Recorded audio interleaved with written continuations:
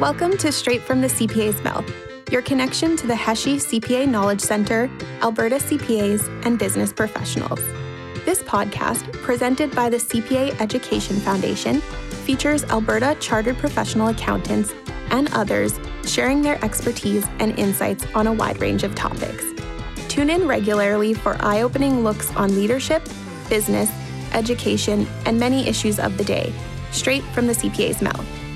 Before we begin, in honor of the 94 calls to action put forth by the Truth and Reconciliation Commission of Canada, we'd like to acknowledge that CPA Education Foundation offices are situated on the traditional Treaty 6 and Treaty 7 territories. The Foundation acknowledges that we reside on traditional and ancestral territories of many Indigenous, First Nations, Métis, and Inuit peoples. Their histories and culture influence our community to this day.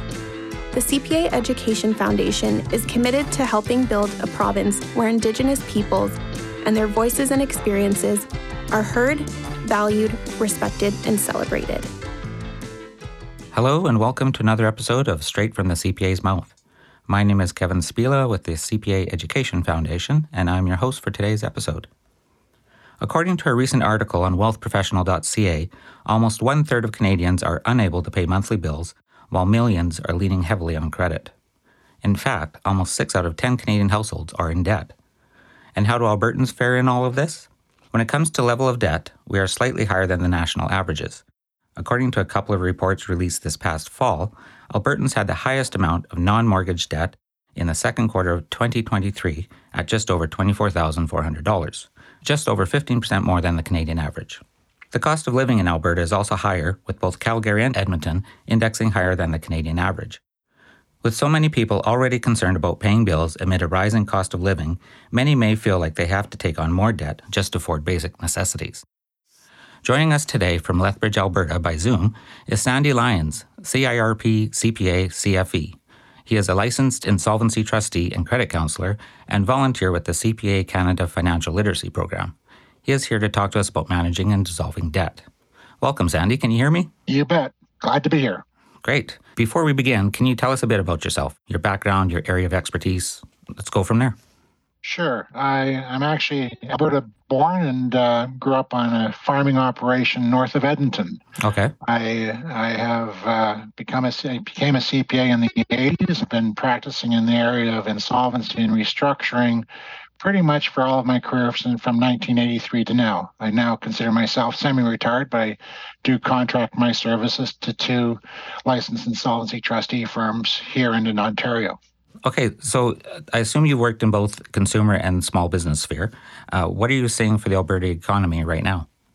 Well, I do practice in both the consumer and the small business areas. That's been my bread and butter for all of my career. But I will limit my comments today to the consumer side, just to deal with one side of a two-sided coin here. Absolutely. On the consumer side, well, we're seeing higher interest rates and inflation, which has a spiraling cost upon consumers. And even though we see people still being able to manage, people that are in closed mortgages with fixed interest rates and looking at renewals, they're having to start to think about the future. And of course, with that, we see property taxes increasing and the general cost of living, which is causing some stress on just the general ability to meet expenses with the income coming in, especially when wages aren't keeping up with inflation. Mm-hmm. And post-COVID pandemic, of course, we are now seeing certain costs come back to the forefront where they weren't during COVID. For example, the couple that were able to work at home, now they have increased transportation costs, or they now have to pay childcare again because they're working in a hybrid environment. Right. As well, now those people that were in debt are starting to feel some additional stress because the banks and Canada Revenue Agency are back collecting on the debts that were owed, right, and taking stronger positions about getting repaid. Okay, so why does this feel so different? Have you seen anything similar ever before? Well, we've had in Alberta a number of recessionary cycles. I started my practice in 1981 working for other people that were in a firm of chartered accountants at that time, and I largely practiced in the insolvency area because that was where the work was. Right. And reality is that whenever we're in an economic downturn, it's problematic, and a high inflationary cycle. Back in the early 80s, we had a very significant interest rate. I remember the interest rate on my first mortgage was 17%. However, that house was only costing me $120,000. Yeah. Today, with the average cost of a house being north of $400,000, it's a much bigger impact when we look at those marginal increases in interest rates. Right, that makes sense. I guess, is that why you would say that so many Albertans and Canadians are in so much debt? Since the early 80s, we've had a cycle of lower interest rates through the back end of the 90s and the early 2000s. So we've had the pleasure of a very low interest rate as compared to back in the 80s, and that has increased consumerism, sometimes to the good, sometimes to the bad. Let's face it, we all have a sense of wanting to keep up with the Joneses a little bit, of having things.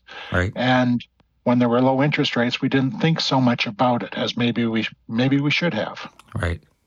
You had mentioned, or you had touched on this briefly already, the last couple of years have been difficult ones with the pandemic and people losing jobs and inflation, higher interest rates, etc.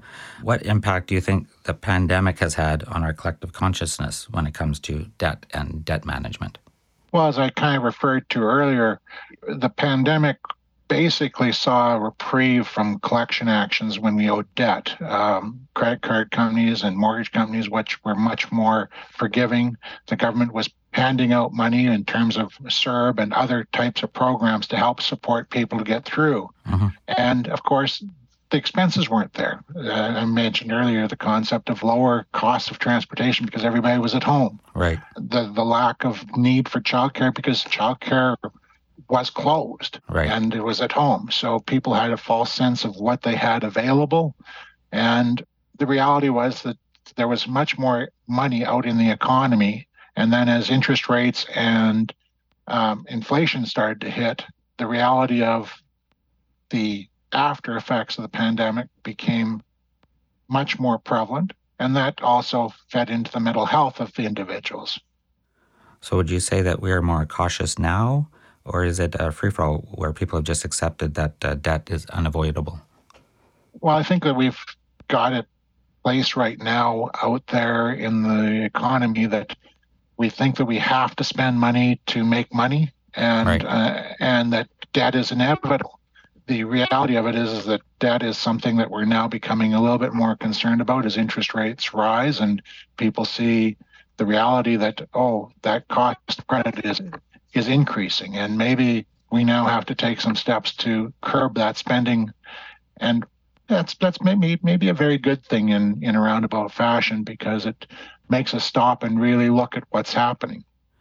Right, and I guess speaking of spending and maybe trying to curb spending, we're just coming out of the Christmas season. I know we tried to cut back our spending a little bit, but some of us may have added to our debt load. We also just marked Blue Monday, which is supposedly the most depressing day of the year, as people realize the extent of their post-holiday debt. And you did kind of touch on this a little bit about being in debt affecting mental health, but what does debt do to our emotional health? Well, speaking from an emotional perspective, debt is something that can cause a sense of hopelessness. Well, if we get too much debt on our plate, then the problem becomes one of not seeing a way out, not seeing the light at the end of the tunnel. And it can make us feel very much out of control, which then causes anxiety, maybe depression. Mm-hmm. And it can obviously impact productivity because if you're worrying about money, maybe you're not as productive at your employment as you were before when you're maybe getting the occasional collection call or alternatively worried about making that minimum payment this month. Right. And of course, being post-Christmas, the issue you run into is that unfortunately, a high percentage of our population puts Christmas on credit. Right. And that causes anxiety usually in the months of January, February, and March, which are also pretty much the darkest months of the year in Alberta. And that darkness can pervade into that emotional well-being. Right. Just a side note on credit card debt. Is there more credit card debt, say, now than there was during the pandemic or even before the pandemic? Or has that kind of been at consistent levels throughout? Well, it's been consistent throughout. I think that access to credit post-pandemic, we started to see the increase in interest rates. and that has made people maybe stop a little bit. The problem we have is it's almost a hangover effect of the debt that we had pre-pandemic. The credit card companies and banks were not imposing collection requirements, but they were still charging interest. Right. So the reality is that there's more debt today because the increasing amount of accumulated interest on that debt when things were at a point where maybe people couldn't afford to make their payments. Those that were already in trouble are now really in trouble. Okay, so it just kind of snowballed. Yeah, and with the increase in cost of living, it's squeezing the available dollars to pay debt as we pay more to pay those basic costs of housing and food and utilities. So I know this is probably a big question, but how did we get here? What about those people who say, well, I plan and I have a budget and I make all my minimum payments? How did I get in this situation? Well, I say that, bad things happen to good people all the time. Mm-hmm. The reality of it is that we've been impacted by a pandemic. Maybe that's how it had an impact upon health and relationships in general. The pandemic was a great creator of dividing houses right. and separations and divorce, to be quite honest, as relationships maybe broke down a little bit more. And with that, and then you have this increase in inflation and interest rates due to where our economy currently is on a global basis, it's hard to plan for that. However, I have heard many people say, I budget. And I usually ask them, well, how do you budget? And they say, well, once a year I sit down and I create a budget. Yeah. Well, creating the budget is part of it. The other big piece is tracking what's really going on and being comfortable knowing that you're capturing it all. Most banks have a budgeting application now that you can access, but that's only telling you part of the story. That's telling you what's going through your bank account. It's not saying what's going on the credit cards or maybe what's being bought with cash. Until you track all sorts of funds coming in and where it's going, you really may have a false sense of what's going on. I find that quite often with people who are in younger generations. They have the debit card and the credit card, and they don't really stop and look at what's happening until all of a sudden they're out of money and in overdraft. Right. So it takes a bit of diligence and some work. Yeah, and it is about education. As you mentioned earlier, I'm a CPA Canada Financial Literacy volunteer, and it's amazing the number of tools that are out there, but it takes time to stop, educate yourself, think about what you might do. CPA Canada have a number of free resources, as do other entities here in Alberta. We have an entity called Money Mentors, very good organization with a lot of free resources. And Prosper Canada also has a number of resources that are free for your use, as long as you've got access to the internet. So you mentioned a lot of people don't necessarily notice that they're in trouble until they realize that they're digging into their overdraft. What are some other warning signs that your debt is not manageable? Well, it's the ability to not make those minimum payments, not being able to save some money every month. Right. People have went over the last 2 years from being able to put some money away to saying, I can't make ends meet. Well, that's been because of the increased cost of services. Right. And with that, as that saving component dwindled, people weren't thinking ahead maybe or planning. We find ourselves now with the reality, maybe people facing that they're living in their overdraft. They're incurring debt to pay their basic costs of food, like putting your food purchases on credit cards, you now are able to do. But the reality of it is that you're now living off of credit. And that's something that we want to try and avoid, because all we're doing is creating a bigger hole maybe to try and dig out of later. Yeah, definitely. Given the impact of inflation and higher interest rates, what are some ideas you suggest for consumers to help them deal with increasing monthly costs and their debts? Well, as I mentioned previously, the first is tracking your spending. Know where your money is going, and maybe looking at ways to automate your savings if you are still in a savings mindset, to set money aside out of every paycheck if possible. Saving your loose change.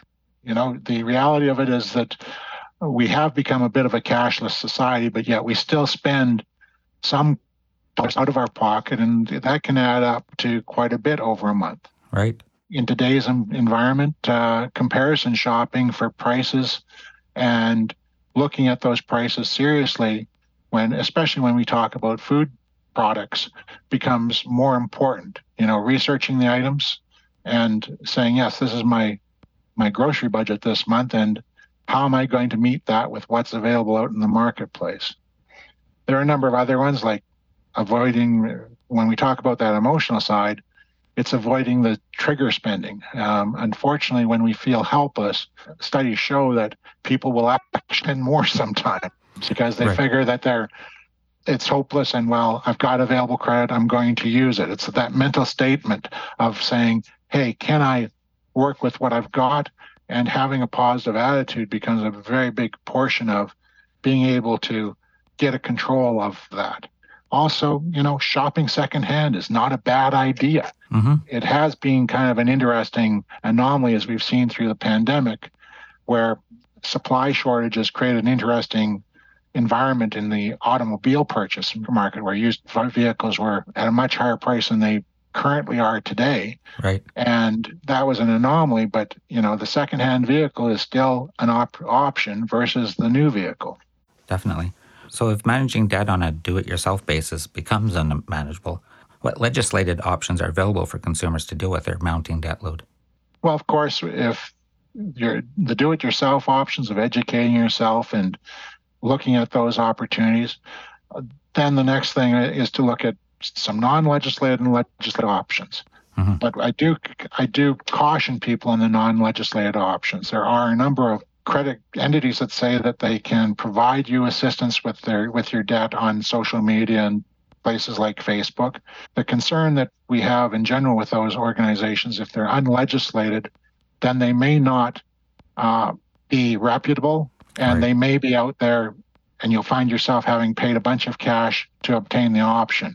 So here in Alberta, we have realistically the option of the early payment of debt program, which is through Money Mentors here in Alberta. Okay. And it is an option that allows you to consolidate your unsecured debt and reduces the interest rate, and it creates a monthly payment plan into the future. Their resources in general are free for access. Yes, when you do enter into an orderly payment of debt order, which is an order of the Court of King's Bench of Alberta, you are paying a portion of what you're paying is paying them a fee in the process, but it's within the payments that you're making. Okay. And it can help you get out of an interest rate issue where maybe you're carrying credit cards or the unfortunate payday loan option with a very high interest rate, mm-hmm. and get that interest rate down to the 5% range, which may be all that you really need to be able to work your way out through that orderly payment debt order. If that's not an option, well, then maybe you're having to look at filing what's called a consumer proposal to your creditors, or in the very worst scenario, a bankruptcy.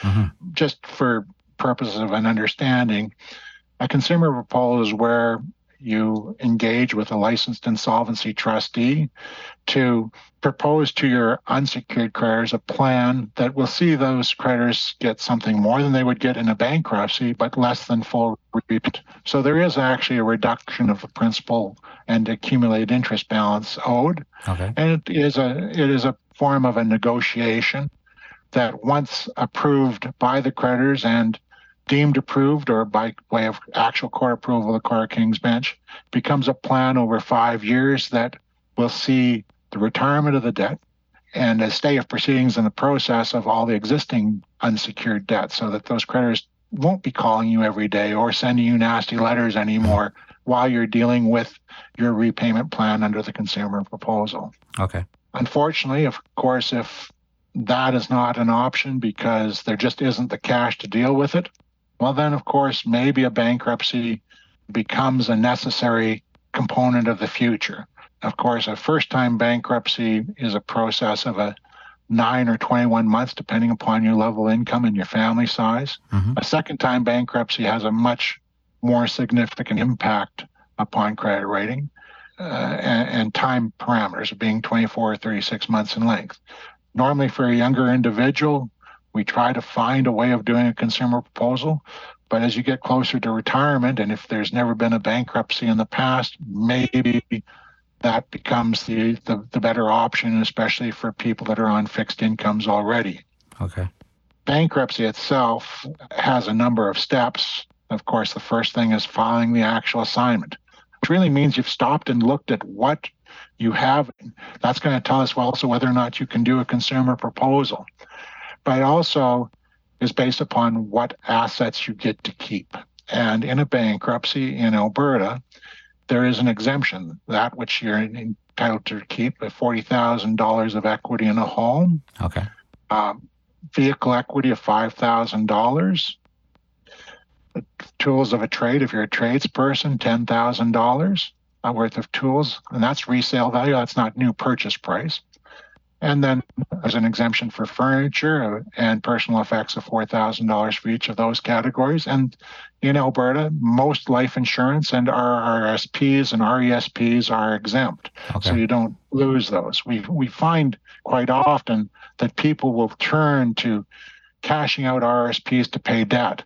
Well, that's not a great option, just as a sidebar, because, of course, all you're doing is you're now using up retirement dollars that are exempt if you file a consumer or bank proposal or a bankruptcy. And secondly, you've created a tax debt issue usually that will come to roost in the following year when you file your taxes.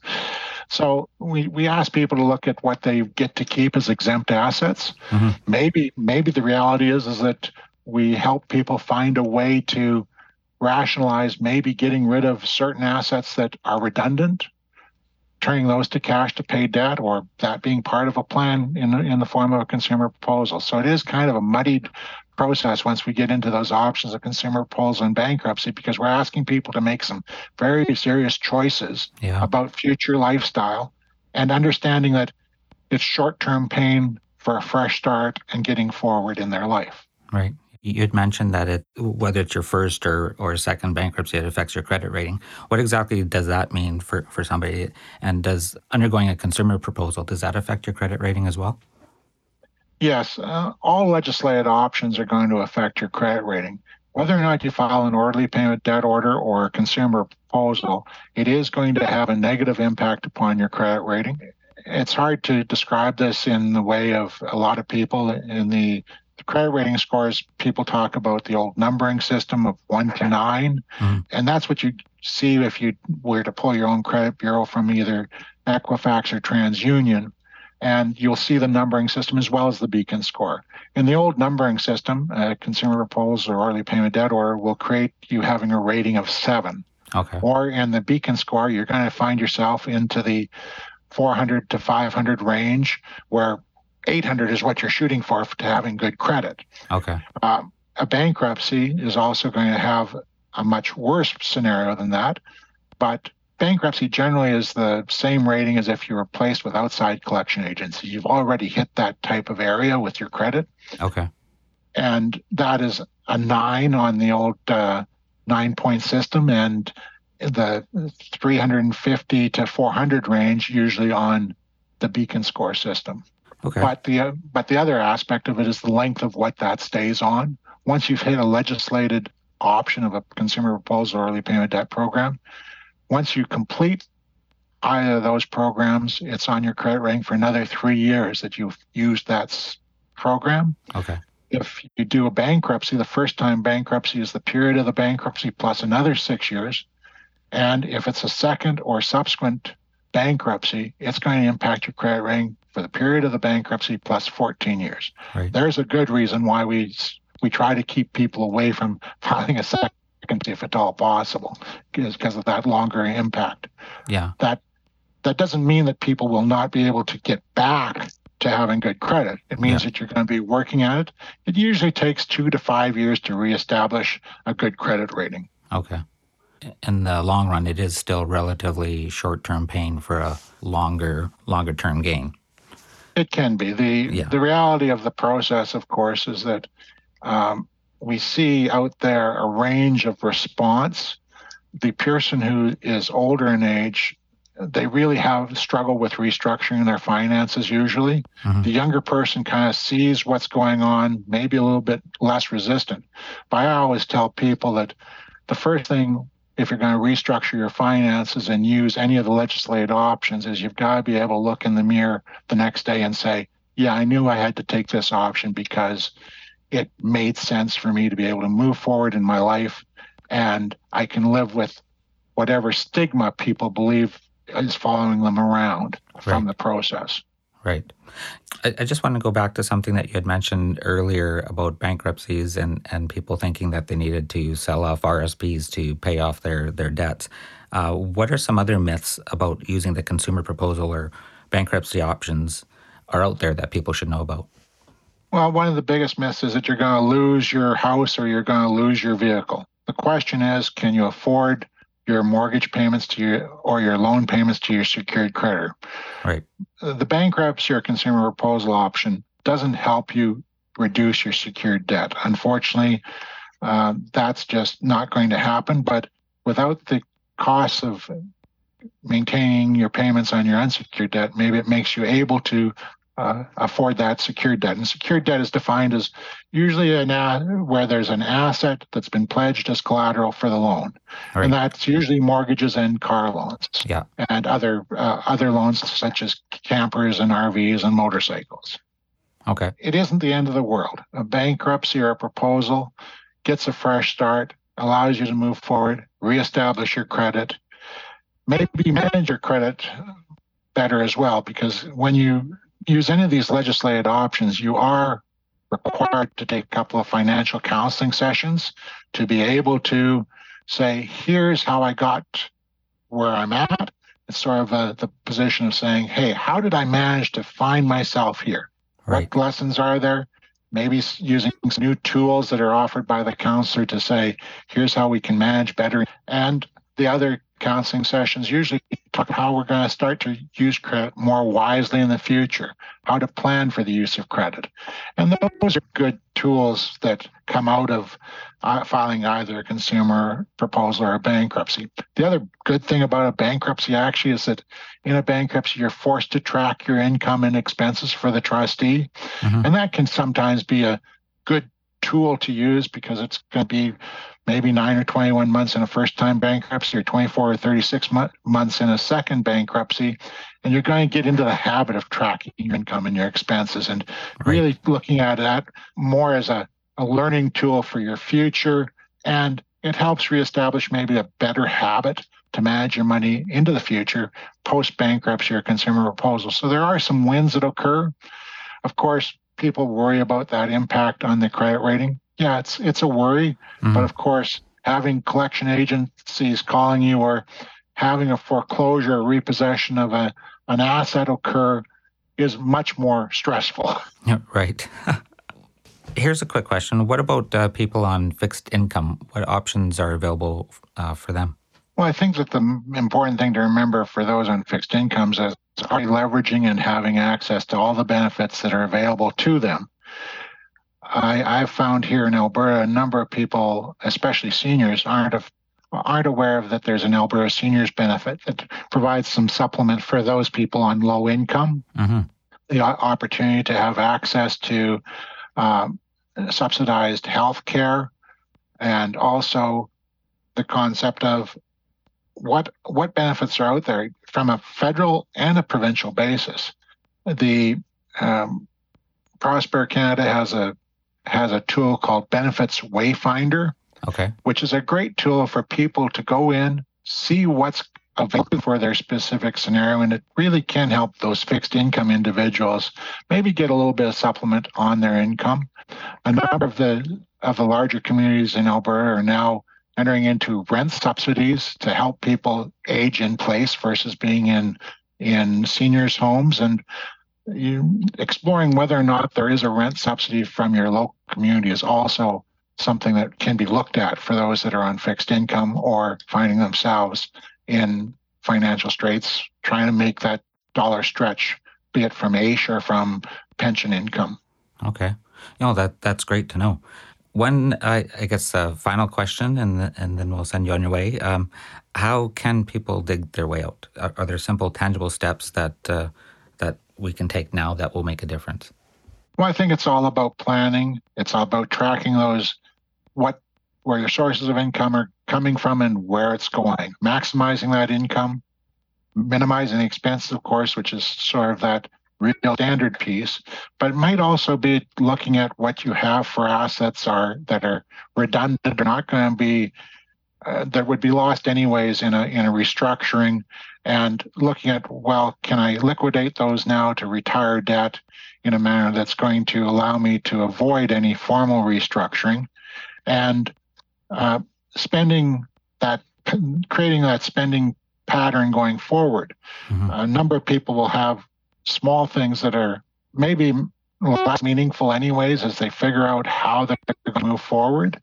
I've had families that have sold a car. They went back to having one car. Mm-hmm. And that can significantly reduce the cost of insurance and maintenance and upkeep of a second vehicle.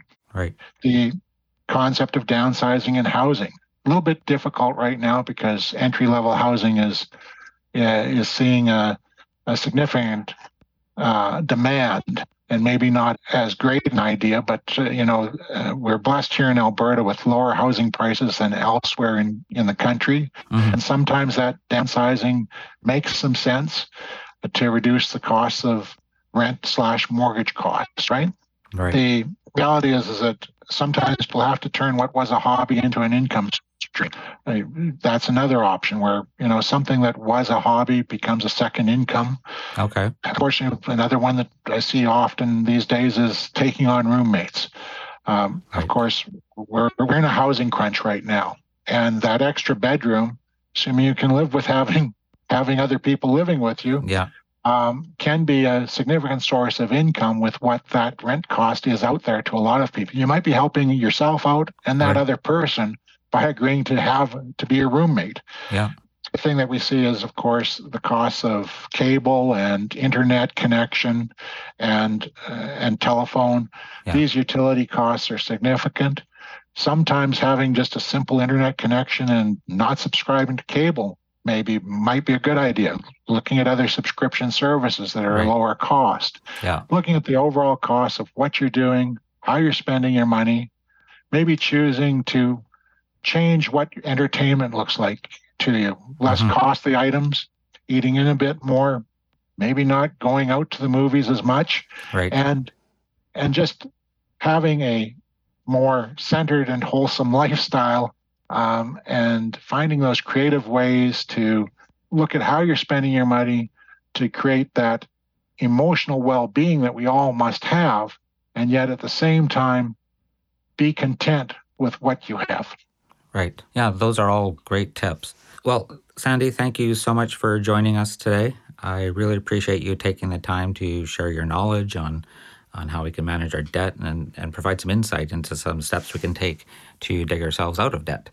I know you mentioned that you're semi-retired, but if anyone wanted to reach out to you regarding your services as a licensed insolvency trustee and credit counselor, or even to find out more about the CPA Canada's financial literacy program, how can they find you? Well, I'm just really happy to talk to anybody about their financial situation. My initial consultations are always free for the first hour. Best way of reaching out to me is by email at lethbridgetrustee@gmail.com or cell phone number 403-308-9869. And I receive text messages at that phone number as well. And I'm always happy to talk to people about where they're at and how they might be able to solve their problems, recognizing that a bankruptcy or a consumer proposal are the final steps in the process. A simple conversation can sometimes lead to new awareness and new ways of doing things and looking at life, and that can always save in the long run. That's perfect. Thank you so much. And thank you for tuning in to another episode of Straight from the CPA's Mouth. This episode featured Sandy Lyons, CIRP, CPA, CFE. If you like what you're hearing, have ideas for future episodes, or have any feedback you'd like to share, email us at knowledgecenter@cpaalberta.ca. Thank you for listening to today's episode. Straight from the CPA's Mouth is produced by the CPA Education Foundation, the charitable arm of the CPA profession in Alberta. This podcast is made possible by Brian Heshey, FCPA FCA. Thanks to Brian's generous donation, the Foundation created the Heshey CPA Knowledge Center, a virtual hub of resources for all Albertans. Find out more about the Foundation and the Knowledge Center at cpaalberta.ca/foundation.